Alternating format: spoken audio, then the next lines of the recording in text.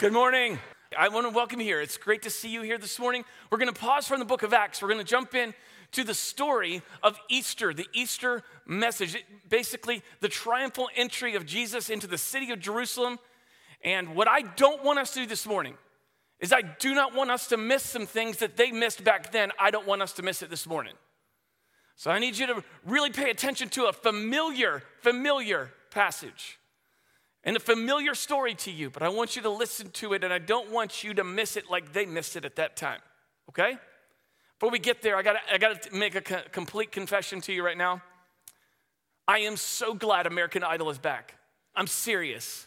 Sometimes when these American Idol contestants come out, they come out and they come out like, hi, my name's Jimmy.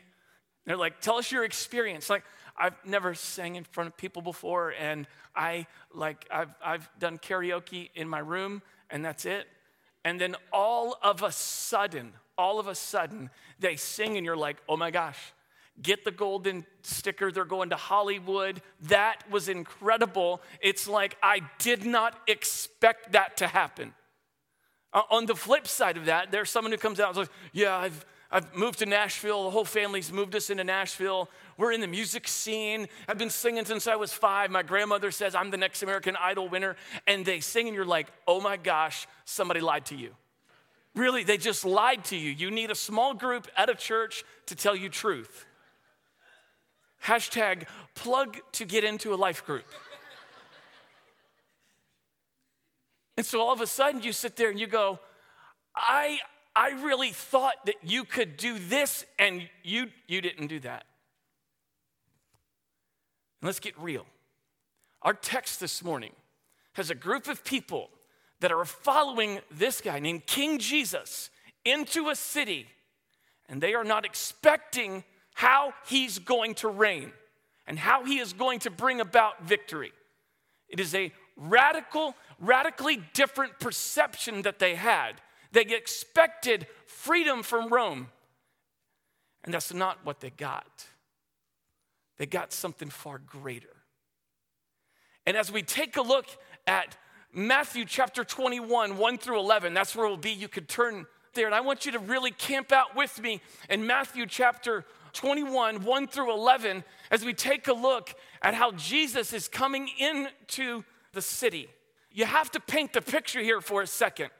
Their perception is a little off because they thought he was going to free them from Roman persecution and bondage. I mean, certainly what's going on is we've seen this guy. We've seen this Jesus, this guy that's going on. He's healing people. He's made lame people walk. He's made blind people see. And just 3 days ago, he told this guy, Lazarus, who'd been dead for 4 days, he said, rise and walk, and he did. And the issue that what scholars say is that Lazarus was in the processional of people coming in to Jerusalem with King Jesus. And so, again, what do we have here? We've got a little bit of a different picture of what they expected this king to do for them because they did not understand their true need. And sometimes in life, we want something, but we don't get something because there's a God in heaven who is sovereign and says, I know you want that, but I'm not going to give it to you because I know your need. And we cannot miss his sovereignty when sometimes he says, I'm not giving you this, I'm giving you this because he knows exactly what we need. I want to read you a quote that sort of paints the picture for us about Palm Sunday, allows us to understand that yes, there is a donkey that he came in on, and yes, there are palm branches that maybe, I don't know this for sure, maybe your children will have one as we leave today, and that's okay. Maybe you had one when you were in children's ministry. But I'm gonna read you a quote that sets the stage for us about what Palm Sunday and what it really is and what it means. Again, my prayer and my goal this morning is for us not to miss King Jesus in the triumphal entry. So here's what it says. The glory of Palm Sunday is not that the long-awaited king parades into town amid the pomp and flair of natural human expectation. This is not a king of unchallenged pedigree, born in a palace, nurtured by world-class tutors, surrounded by accomplished generals, trumpeting into the great city to conquer his foe and lay claim to his crown. No, here is a Nazarene, a backwater purported to have been conceived in shame, a common laborer by trade, riding not on the noble steed, but the colt of a donkey. He comes not to brandish his sword and demonstrate his quality for the popular expectations, but to give his own neck to the knife and display his meekness in uncompromised sacrifice. He comes not to kill, but to be killed, accompanied not by generals and soldiers, but by 12 bumbling companions, one of whom will betray him, another who will deny him, and all of whom will scatter when the real conflict begins. So picture a minute that we're walking in this life with King Jesus, and let's not miss him. Let's not miss him. Let's read in the text. Let's go to Matthew chapter 21, verses 1 through 11. I'm going to read the whole thing because maybe it's familiar to you. Maybe it's not familiar. There's several accounts in different gospels. But I really want to make sure that we really understand the text and the flow of the text so we can break it apart together. Here's what it says in verse 1. Now, when they drew near to Jerusalem and came to Bethphage, to the Mount of Olives, then Jesus sent 2 disciples, saying to them, go into the village in front of you, and immediately you will find a donkey tied in a colt with her. Untie them and bring them to me. Just a second, I want to make a comment. In 2013, I got the privilege of going to Israel. I stood on the Mount of Olives, and we looked over and you could see Jerusalem. So when I'm reading this text, unfortunately, if you've not been there, you don't have a context of standing on the place, the Mount of Olives, where Jesus says, go. You're going to go, and I want you to get a donkey, and we're going to go into that city. To me, it's a beautiful, beautiful picture. Verse 3 says this, if anyone says anything to you, you shall say, the Lord needs them, and will send them at once. This took place to fulfill what was spoken by the prophet, that prophet Zechariah, saying, say to the daughter of Zion, behold, your king is coming to you, humble and mounted on a donkey, on a colt, the foal of a beast of burden. Verse 6, the disciples went and did as Jesus had directed them. They brought the donkey and the colt and put on them their cloaks, and he sat on them. Most of the crowd spread their cloaks on the road, and others cut branches from trees and spread them on the road. And the crowds that went before him and that followed him were shouting, Hosanna to the Son of David. Blessed is he who comes in the name of the Lord. Hosanna in the highest. And when he entered Jerusalem, the whole city stirred up, saying, who is this? And the crowd said, this is the prophet Jesus from Nazareth of Galilee. I want to direct your attention to verses 10 and 11 because that's going to set the stage for 1 through 9. Verses 10 and 11 say this, and when he entered the Jerusalem, the city was stirred up, saying, who is this? And I'm here to tell you right now, it's King Jesus, and that's who we talk about, that's who we sing about, that's why these kids are here, that's why those kids are back there, and that's why you're here. They're asking a question, who is this? And then they answered, and the answer was wrong. Don't let your answer be wrong, because it doesn't have to be wrong. Here's what they said. This is the prophet Jesus. Ladies and gentlemen, Northwest Community Church, let me tell you this right now. He is King Jesus. He's not prophet Jesus. If he is a prophet, he cannot do what he said he would do. He cannot answer our greatest need. He cannot guide us if he is simply just a prophet with good ideas. He is King Jesus. Let's let him be King Jesus. And so what I wanted to do for us this morning as we sit back and enter into the Passion Week, the Holy Week, where Jerry's going to come next week and going to talk about the resurrection of Jesus. And I want us to make sure we ask the question, who is this that we talk about this morning? Who is King Jesus? So number one, King Jesus is a prophesied king. King Jesus is a prophesied king. You know this, and I'm not trying to insult your intelligence, but let's just make sure we're all on the same page. We have the Old Testament, we have the New Testament. The Old Testament is full of prophets who spoke on behalf of God. They were telling things that would take place. They would no longer be a prophet if what they said did not happen. There are several instances in the scriptures that talk about this Jesus that is coming. Basically, what is talking about in verse 2 is saying, go into the village in front of you, and immediately you will find a donkey.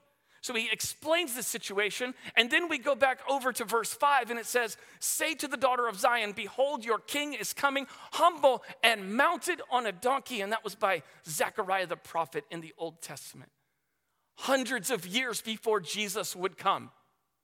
And here we stand, after 33 years of his public ministry, Jesus comes up, tells two folks, I need you to go get that donkey.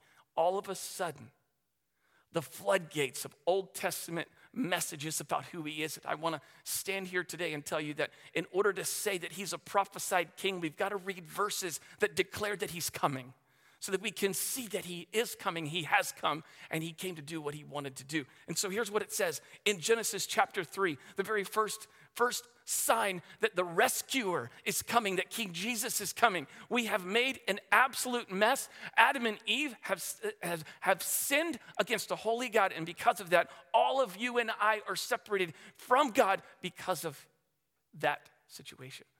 In Genesis chapter 3:15, we talk about this called the proto-evangelion. It's the first sign of grace and good news that's recorded in this great message of redemption. And here's what it says in Genesis 3:15.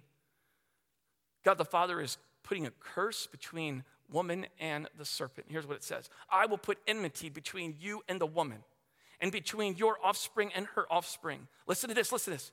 He shall bruise your head. This is a curse to Satan. He shall bruise your head, and you shall bruise his heel. What's this? Satan, I'm never going to beat King Jesus. I'm never going to win. King Jesus is king for a reason, because he's a prophesied king. It was told that he is coming. It's a bold declaration, he's coming. This is a beautiful passage in Isaiah 53 verses 5 and 6 says this. Listen, really pay attention to this verse if you've never heard it before. It says, but he was pierced for our transgressions. Are you kidding me? That's so clear. He was pierced for our transgressions. He was crushed for our iniquities. That's sin. Upon him was the chastisement that brought us peace. And by his wounds we are healed. Listen, verse 6 says, and all we like sheep have gone astray. And we all said, amen? We are sheep. And it says, we've gone astray. We have turned everyone to his own way. Here's what happens. And the Lord has laid on him. Who is him? King Jesus. That's him. And it says, he's laid upon him the iniquity of us all. It is an absolute, bold declaration that King Jesus, is a prophesied king who is coming to redeem. So it's good news right from the very beginning of the story. Right from the very beginning of the story. We see right now, we're taking a look, we see Jesus telling him to go get this donkey and go out there. We see that it's already been said, which demonstrates to us that he's a prophesied king. Number two, he is a humble king. The fact that Jesus came in on a donkey as king is a message we cannot ignore and we must not get over. They were confused about his purpose in terms of freedom, but he wasn't. Verse 5 says, your king is coming to you, humble and mounted on a donkey, on the colt, the foal of a beast of burden. Just think for a second right now. You're sitting here and you're like, okay, we have got a big problem right now. We are under Roman persecution and bondage. And what's going on right now is you are telling us that you're going to enter into vicious Roman territory. Now, the Romans had overtaken Jerusalem. They were in charge right now. And so they're coming in to Roman oppression. And you are going to be our Messiah, and you're going to be our king, and you're going to show up on a donkey? Are you kidding me? That's like, let's just put it this way. That's like, Harley or moped. You know what I'm saying? It's like, every day we choose the Harley, right? I mean, come on. And you're like, you know, this little moped, it sounds like a lawnmower with wheels. A moped does. And here they are standing right now, and they're going like this. You're telling us to go get this donkey, and that's your entrance? Okay, tell me plan B. And he boldly says there is none. We had a men's night several years ago, and I had an altercation with a donkey. For some strange reason, I believe that it was Jerry's fault in this episode. He is our creative. Jerry is one of our teaching pastors as well. If you're visiting with us, I want to make sure I don't leave you out. but we had a men's night at the Atterbury house, and they have a donkey. His name is Ned. And so there was a relay race of two teams to see who could be the fastest team to dress the donkey in gym shorts and a t-shirt and finish the fastest. My team was unbelievable. I was on donkey patrol, where I would hold the rope that held him steady while a couple of friends put gym shorts, I'm not kidding, on this donkey. And finally, we got the shorts on the donkey, pulled them up, even had his tail out. And then all of a sudden, this guy, Matt Bosman, just all of a sudden took his hand and slapped the tail of the donkey, and Ned went running. And for some reason, I didn't let go. I did not let go. I had my hand on Ned. I didn't let him go. So in my mind, and now in your mind, we're sitting here going, okay, you're King Jesus, right? You got this right. You're a prophesied king. You're going to get us free from Roman bondage, this is our rights, and you're going to come in on a donkey. And like I said, he's like, yep, that's exactly what I'm going to do. Our next point really helps us understand a little bit more about the coming in on a donkey and what that means. What does it mean right now? Let me read you this first before we keep going so that you might have this in your notes. Philippians 2, 5-8 says this: have this mind among yourselves, which is yours in Christ Jesus, who though he was in the form of God, did not count equality with God a thing to be grasped, but emptied himself by taking the form of a servant, being born in the likeness of men and being found in him in human form. He humbled himself by becoming obedient to the point of death, even death on a cross. And that was the death on a cross, as we'll talk about next week, is reserved for criminals. Reserved for criminals. He is a prophesied king. He is a humble king. And King Jesus is also a peaceful king. King Jesus is also a peaceful king. You see, it's customary in biblical times that if you were to come riding in on a donkey, that you were coming in peacefully. You are not coming in to start a rebellion. You are not doing that. It was not a surrender sign by riding in on a donkey. It was a message to a lot of people that I come peacefully, because I'm going to give peace. But I also want to make sure that you are aware that there are two really entries into the city of Jerusalem, because what's going on right now? Why are they coming into the city of Jerusalem? It's Passover. Passover really is a celebration. It's a festival, a Jewish celebration that God freed them from Egyptian and Pharaoh bondage. And it's a celebration. We learn about that in Exodus. And so every time during Passover, what would take place is everybody would gather in Jerusalem to celebrate and signify this situation, this festival. But since Rome was really in control, what took place is that this guy named Pontius Pilate realized that I can't let that celebration in Jerusalem take place. I need to be there, because what I don't want to happen is some type of uprising happen among these Jewish people. And so on one side of the city, you have this king. His name is King Jesus, as we've talked about. He's a prophesied king. He's a humble king, and he's a peaceful king. He sits on a donkey, and they're coming and bringing him in. On the complete other side of the city is this guy named Pontius Pilate. And I've got some stuff that I want to share with you right now about it. They were riding on the best horses with the best army. Each soldier was clad in leather armor polished to a high gloss. On each centurion's head, they had hammered helmets gleamed in the bright sunlight. At their sides, sheathed in their scabbards, were swords crafted from the hardest steel. And in their hands, with each centurion, carried a spear, or if it was an archer, a bow with a sling of arrows across his back. It said that the drummers beat out the cadence as they were marching in on the complete other side of the city into Jerusalem because of Passover and the gathering of all of these Jewish people. For some reason, I think it's a sovereign reason, the Romans allowed the Jews to come back into Jerusalem and celebrate Passover. They allowed them to continue to do that even though they were in control.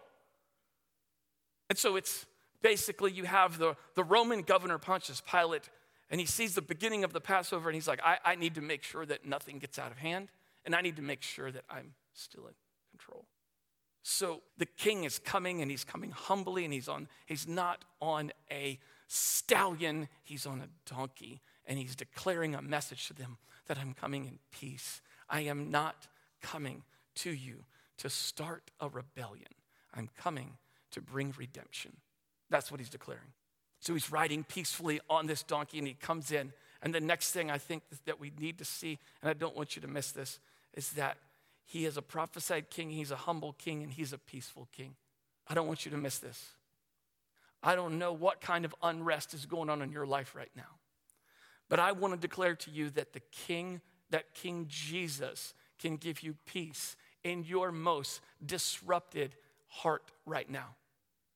I want to let you know that he can put it all back together. I want to let you know that it might not be in your time, but it will be in his time. I want you to know that he has a great lesson for you to learn, and I'm praying that you will be able to learn it. I don't know if it's the marriage situation that is a mess right now, but I'm telling you right now, your spouse is not what brings you peace. King Jesus is what brings you peace.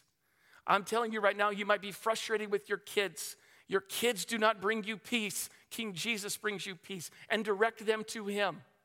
Don't miss what he brings. Don't miss who he is. He is peace. He gives peace, not like the world gives, as John says. And there's our kids, some of our kids are so caught up in sports and college and grades and our sports, they don't give us peace. Only Jesus gives us peace. He declared that by what he did this week and next week. And he declares that by coming into Jerusalem on a donkey. Amen. Coming in on a donkey. And this is my favorite one right here. And point number 4. He is a saving king. He is a saving king. Who is King Jesus? He is a saving king. Verse 5 says, behold, your king is coming to you. It says he's coming to you. When you break down the translation of that verse in Hebrew, it's better, more properly stated, is that your king is coming for you because he's a saving king. And at verse 9 it says, and the crowds, they went before him and they followed him were shouting, Hosanna to the Son of David. Blessed is he who comes in the name of the Lord. Hosanna in the highest. And here's the key right now is you cannot miss what they were saying this day and what they said several days later, which was Hosanna today, but crucify him several days later. And that's why I started the message by saying, please do not miss who he is. A lot of us, with our words and sometimes with our actions, we preach Jesus, we proclaim Jesus, but then we don't live Jesus. And I'm saying here today that he is the Savior of our souls. Let our lives show that. He is a saving king. The word Hosanna, like I said, literally means, I beg you to save. Their definition of saving was save us from Rome. But his definition was far different and far better. I'm going to save you from yourself. I'm going to save you from your sin. That's why I came. I'm not coming to usher in a rebellion. I'm coming to bring redemption. This next part, I'm going to try, but it messed with me all week as I was putting this together. But I just want to let you know something, that at Passover, it was tradition for you to sacrifice a lamb for the forgiveness of sins. They would come into Jerusalem during the Passover celebration, they would sacrifice a lamb. I'm wondering that as they're riding in and they're getting closer, what are they thinking? Where's the lamb? Abraham and Isaac. Isaac goes, we'll go up to this mountain, you'll sacrifice. Where in the world where's the sacrifice? Where's the sacrifice? Here's what we take a look right here, is that Jesus is riding humbly and peacefully into the Passover celebration because here's what he wants to declare to you, and here's what he wants to declare to me, and here's what he tried to declare to them is, I am the Lamb that takes away the sin of the world. John the Baptist in John 1:29 says, when the next day he saw Jesus and he said, coming toward him, and he said, behold, the Lamb of God who takes away the sin of the world. He's a saving king. There's a quote for you. No creature could plan it like this. This is indeed God's doing. Palm Sunday and the Passion to follow is no human creation, no happenstance of history. This bears the indelible fingerprints of the divine, and this is very unveiling of the promised rescue in all of its strangeness and wonder. Only a king on a donkey could truly save our souls and fully satisfy them forever. King Jesus is a saving king. My question, is he your king? He can be a prophesied king. He can be a peaceful king. He can be a humble king. He can be a saving king. But the question we have to recognize is he your king? Everything we do here at Northwest is dependent upon us saying, no, I'm not going to let the world define this king. I'm going to stand on the word of God that says he is a saving king. He was the lamb that was slain without spot or blemish, and he can satisfy my soul. That's who he is. And if you're sitting here today and you're not a believer, then I would beg you and ask you, give your life to him. Let this Easter celebration and Passion Week be the day that you come and celebrate King Jesus. But if you are a believer, I want you to look at verse 6, because this is your action step. You always come away from a message and go, that's fine, Matt. Thanks for talking to us and thanks for preaching. But what I want you to do is, what am I going to do with it? And verse 6 is the verse I pray that you will memorize. Verse 6 is the verse I pray that you will not only memorize, but the verse that you will do. What does it say in verse 6? The disciples went and did as Jesus had directed them. Let us call ourselves disciples of followers of Jesus, but let that be seen in our going and doing. Not for, but because of King Jesus. He's a prophesied king. He's a humble king. He's a peaceful king. He's a saving king. Let's let him be our king for the glory of his name. So, as a disciple, let us go and do as Jesus directs us for his glory, because he deserves it. The kids up here singing, Hosanna, Hosanna.